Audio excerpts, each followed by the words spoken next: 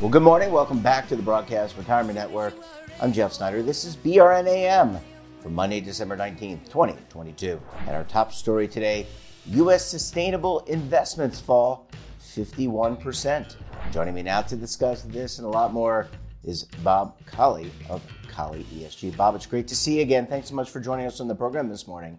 Not a problem. Always a pleasure. Yeah, and then literally it's just popping. We just pop on with Zoom. Bob, let's talk about, with you had this broad experience, working in research with asset managers, but now you're devoted to sustainable investing in ESG.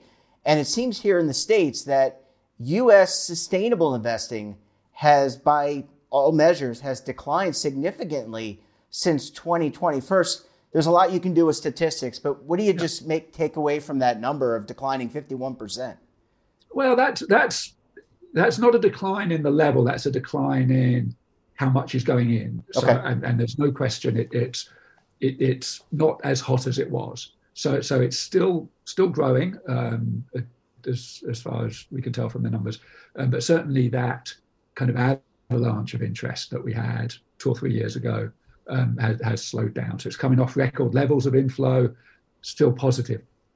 That said, and shifting now from the numbers to more anecdotally, as you say, I travel backwards and forwards between the UK and the US, and I've got strong connections to both. And if you go back 2 or 3 years, I was surprised, having spent so long in the US, been away for a little bit, come back to see how much this had gone forward, how much interest there was at all levels. So this was at the retail level, the individual investors, also institutional level, the pension funds and so on. Very, very high interest. And so it had there'd been this spurt over a period that was a lot quicker than I'd expected. Now, when I go back, I'm kind of surprised in the other direction. There has been something of a backlash. So there's a lot of people still very positive, a lot of people looking at it very closely. But there's certainly been an element of negativity in some parts about it, which has really muddied the water. So I think, yes, it's definitely something which is now a more complicated picture than the very simple picture we had 2 years ago of it was a hot area with a lot of interest. Yeah. And Bob, is it similar? I want to talk about Netflix for a second, because analysts say Netflix is not growing. The number of subscribers is down. But is it just the reality when you look at Netflix, everybody who's using streaming or is committed to streaming and has adopted streaming is pretty much a Netflix customer. So they're now looking, it's a lot harder, I guess, in terms of economies of scale to continue to grow when there aren't as many subscribers out there. So is it very similar with sustainable investing? We know that there are endowments, there are foundations, there are pension funds all around the world who are adopting this. And it's just a function of getting retail investors and others maybe on board. So the adoption rate isn't as high because of, that same principle. I think that certainly is part of the story that when something is growing really, really quickly, nothing can grow phenomenally fast forever. Right? You hit limits somewhere along the line. So there is an element of that. But as I say, I think there are also new considerations coming in. The US in particular, some of these issues really bleed over into the political polarization that you have, and it starts to kind of hit people's hot buttons and so on, which is a positive with some people and can be a negative with others as far as sustainable investing goes. So I think it's not quite as simple as this reversion to the mean or hitting the limits that you're talking about, but that is definitely part of the story. Yeah, and I'm glad you were able to cite the correct economic term. Obviously I'm not an economist. Bob, here in the States, as I'm sure you're aware, we've got some new Department of Labor regulations around ESG. You talked about some of the politics. We're not going to talk about that because that's not going to do you, I, or the network any good. We can't affect that. But these new regs, I mean, does that potentially help with getting over the hump, at least justifying for these fiduciaries to say, hey, you can use these non-pecuniary pecuniary factors in selecting investments? Yes, I think there was certainly, until those regulations were finalised, fiduciaries would have been a little bit cautious about taking any action. And don't forget that with a fiduciary, the key is you're acting on behalf of somebody else. Yep. If I'm investing my own money and I have a preference for, I might be, anti-gun control, I might be pro-gun control, but whichever side I'm on, if I want to invest in line with that view, there's no issue because it's my money. If I'm a fiduciary for somebody else's money, that becomes much, much more difficult to do. I have to set aside personal preferences and just look at the financial implications of it. So what was happening with the regulations before is fiduciaries were very concerned about even taking into account financial implications of some of these factors, because it might be perceived as being them acting on their own interests and so on. So these new regulations kind of clear the way for fiduciaries to take account of these factors in a financial sense. So you've kind of got this level playing field now, but there's certainly no obligation on them to start following any particular agenda in either direction. So we've got a reasonably clean landscape now with the new regulations. And so it'll be interesting to see how people react to that, whether they say, well, we're going to take a lot more account of these factors, or whether it turns out to be a non-event. We'll wait and see on that one. Bob, last question for this segment. How do these numbers, my English is not good on a Friday morning, how are these numbers as it relates to Europe? Are European contributions at a higher rate, or some of these other countries? How does the U.S. compare to its peers? So the U.S. is I hate to generalize about the US because anything that you say about the US that's true of the average kind of disguises the fact that there's some phenomenal kind of outliers in both directions. You've got this huge kind of variation, diversity within the US in so many ways. And so that said, when it comes to sustainable investing, overall, the US has not adopted it quite as much as other parts of the world, especially over here in Europe. And so I think that countries here are further down that cycle of adoption. So the flows are slowing down somewhat here as well, because nothing grows forever, and so there's different issues here. But certainly, yes, the US is not the early adopter on this particular trend. Well, thanks, Bob. I'm going to take a quick break, and I'm so happy I relearned reversion to the mean. Thanks for doing that. We come back. We'll talk about whether your fund manager, are they devoted to sustainable investing? We're going to break it down, talk a little bit about it. You're going to want to stay tuned right here on BRN AM.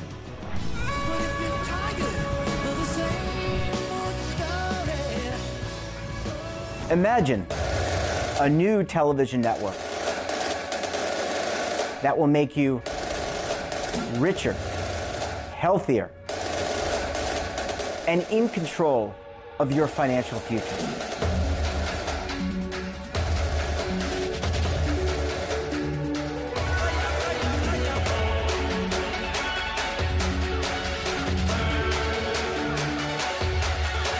This network is for the policewoman in Nashville, Tennessee, the baker in Dubuque, Iowa, the teacher in Lexington, Kentucky. We want to make the idea of savings and retirement culturally relevant. But what do you see as a defining issue of the midterms, especially for the smaller businesses? I mean, they are the lifeblood of the American economy.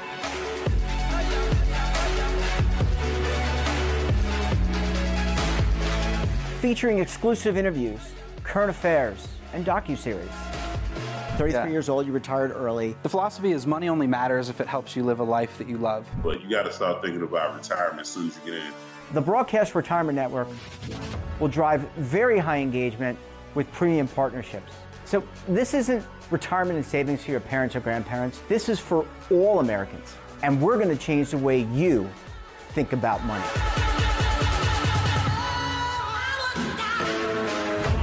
Welcome to the next frontier of retirement and savings. This is BRN, the Broadcast Retirement Network.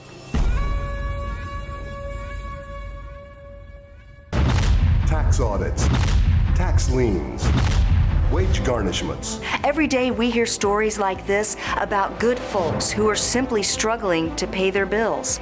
Each of them are living a frightening IRS tax nightmare, and they are afraid it will destroy their lives. I'm a divorced single mom, and my ex-husband left me and the kids with a lot of unpaid bills, including unpaid taxes.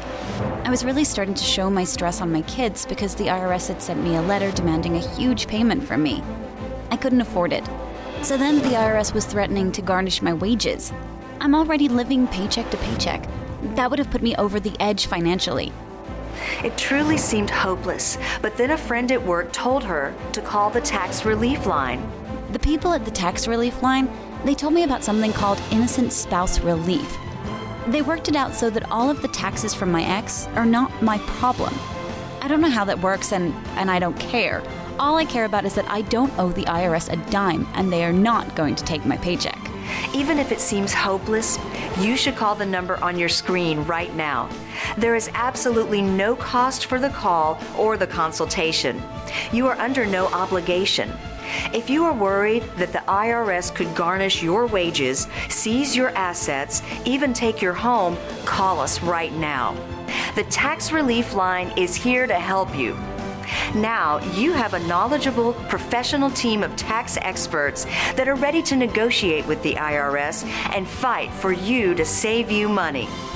The Tax Relief Line's professionals have successfully negotiated thousands of cases, reducing and sometimes even eliminating the tax debt for their clients. It's very easy to get started. Simply call the number on your screen right now. You don't have to live in fear anymore. The call and the consultation are free. Well, Bob, thanks as always for sticking around with us for segment number 2. Really appreciate it. No, it's great talking to you as always. Yeah, well, it's great to reach into that brain of yours and pull out all this important information and get your perspective, because you obviously are a seasoned veteran in this business. Bob, let's talk about how devoted fund managers are to sustainable investing. I know, Morningstar, this is based on a Morningstar piece that was put out. I want to get your perspective. How committed, we talked about flows, and by all accounts, flows are still pretty good. They're just not at what they were in 2020. But this is a new niche, a new market. How committed are fund managers to sustainable investing? They're all over the place, and I think again, when you go back to when this was the hot thing and everybody was interested, at that stage, every manager was reacting as this is a market necessity for us to have something. And so you got the good and the bad there. You had people who were building solid products with a clear purpose and they knew what they were doing. And others maybe were just along for the ride, trying to come up with something that they thought might sell because this was the hot new trend. And as the market cools down a little bit and as investors get a little bit more savvy, and as we see research of this type, which, it's fantastic to see people starting to look below the surface and ask some slightly more searching questions of managers. As that happens, the market shakes out and you start to realize, well, here are the products that are really competitive in this space, and there will be the ones that fall by the wayside. That's how competitive markets work, right?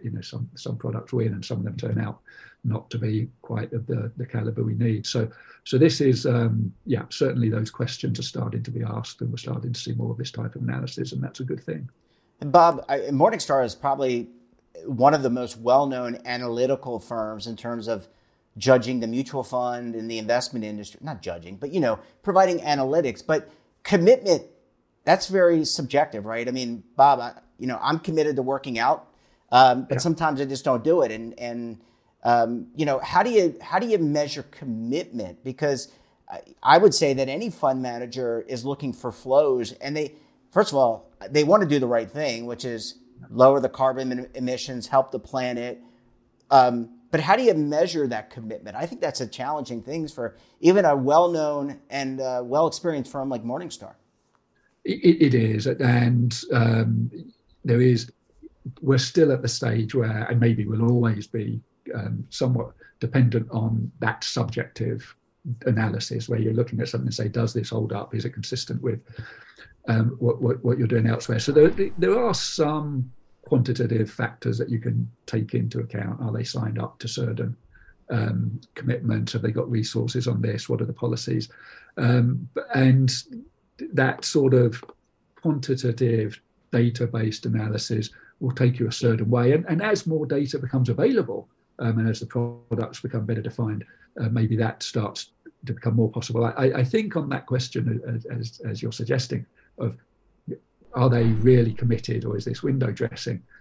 I believe there's always going to be an element of subjectivity behind reaching that judgment on people. In the end, the truth comes out. The Enrons do eventually collapse in on themselves, but sometimes you can't tell from the outside until that's quite close to happening. So, the analysis will take you a certain amount of the way, but this is as much art as science. Yeah, and I can't think of anything in the world that is black and white, 0 or 1, right? I mean, there's not a lot of things, especially when it comes to investing and you get to more sophisticated investing. You really can't just put it in a framework of this is good, this is bad, and you're committed, yes, no, or maybe. I just don't think that that's possible in the investment world.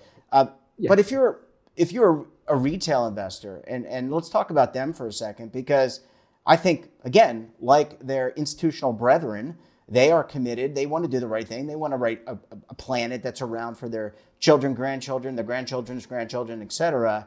But when there's so much data flowing, and it's really hard to get that data and hard to make a decision, it kind of, you get the old ostrich in the sand, right? It's like, how do you make a decision? Oh, that's too much information. It's too much to compute. We're back to that same decision-making phenomena again. Yeah, that's true. I wouldn't take away from that. You throw your hands up in the air and give up, because there is some data. The data's not perfect. You can't necessarily tell who are the firms that are absolutely at the top and who are absolutely the worst. But that doesn't mean that we don't know a reasonable amount. And again, this analysis, as you say, that Morningstar have put out, and I'm sure there'll be others that are doing other types of analysis. The firms that are consistently at the top of the ratings versus the ones which are consistently at the bottom, that's a real difference. Any one survey may have got some things wrong, and I'm sure everybody in the survey who's not at the top rating will argue that, well, you've misunderstood us and we should be at least one level higher up. But the reality is that once enough of this analysis is being done, it does tend to home in on who the leaders are, who are the average firms, and who are the laggards. And to be fair to the asset management community, there are some quite difficult decisions to be made here, but both in terms of how you act and in terms of how you position yourself, in that you can go, you're right, firms want to do the right thing. They want to be good corporate citizens, and that will show itself in lots of ways. But how far do you want to push out in that direction? Do you want to be just with the pack, or do you want to be seen as a leader? Not everybody's going to reach the same conclusion as to how to run their business, and that does leave the consumer with choices to make. Yeah, yep. And it's going to be interesting, Bob, just to kind of pull it all together. We've got a new Congress in January here in the States. That may change some things and change the perception a little bit, maybe not a lot, leading into the rest of 2023 and into 2024. Bob, we're going to have to leave it there. Always a pleasure to get your insight. I wish I could spend hours talking, or actually you talking, me listening. Unfortunately, we don't have the time. Thanks so much for joining us, and we look forward to having you back on the program again very soon, my friend. I look forward to it. Thanks, Jeff. That wraps up this episode of BRNAM. Have a topic of interest, someone you think we should talk to, drop us a line. And don't forget, for all the latest security news and lifestyle, wellness, finance, tech, so much more, and all in one place, check out today's edition of our daily newsletter, The Morning Pulse. Want to search our archives, check out our latest content, or visit our website, and of course, all of our streaming partners. We're back again tomorrow for another edition of BRNAM. Until then, I'm Jeff Snyder. Stay safe, keep on saving, and don't forget, roll with the changes.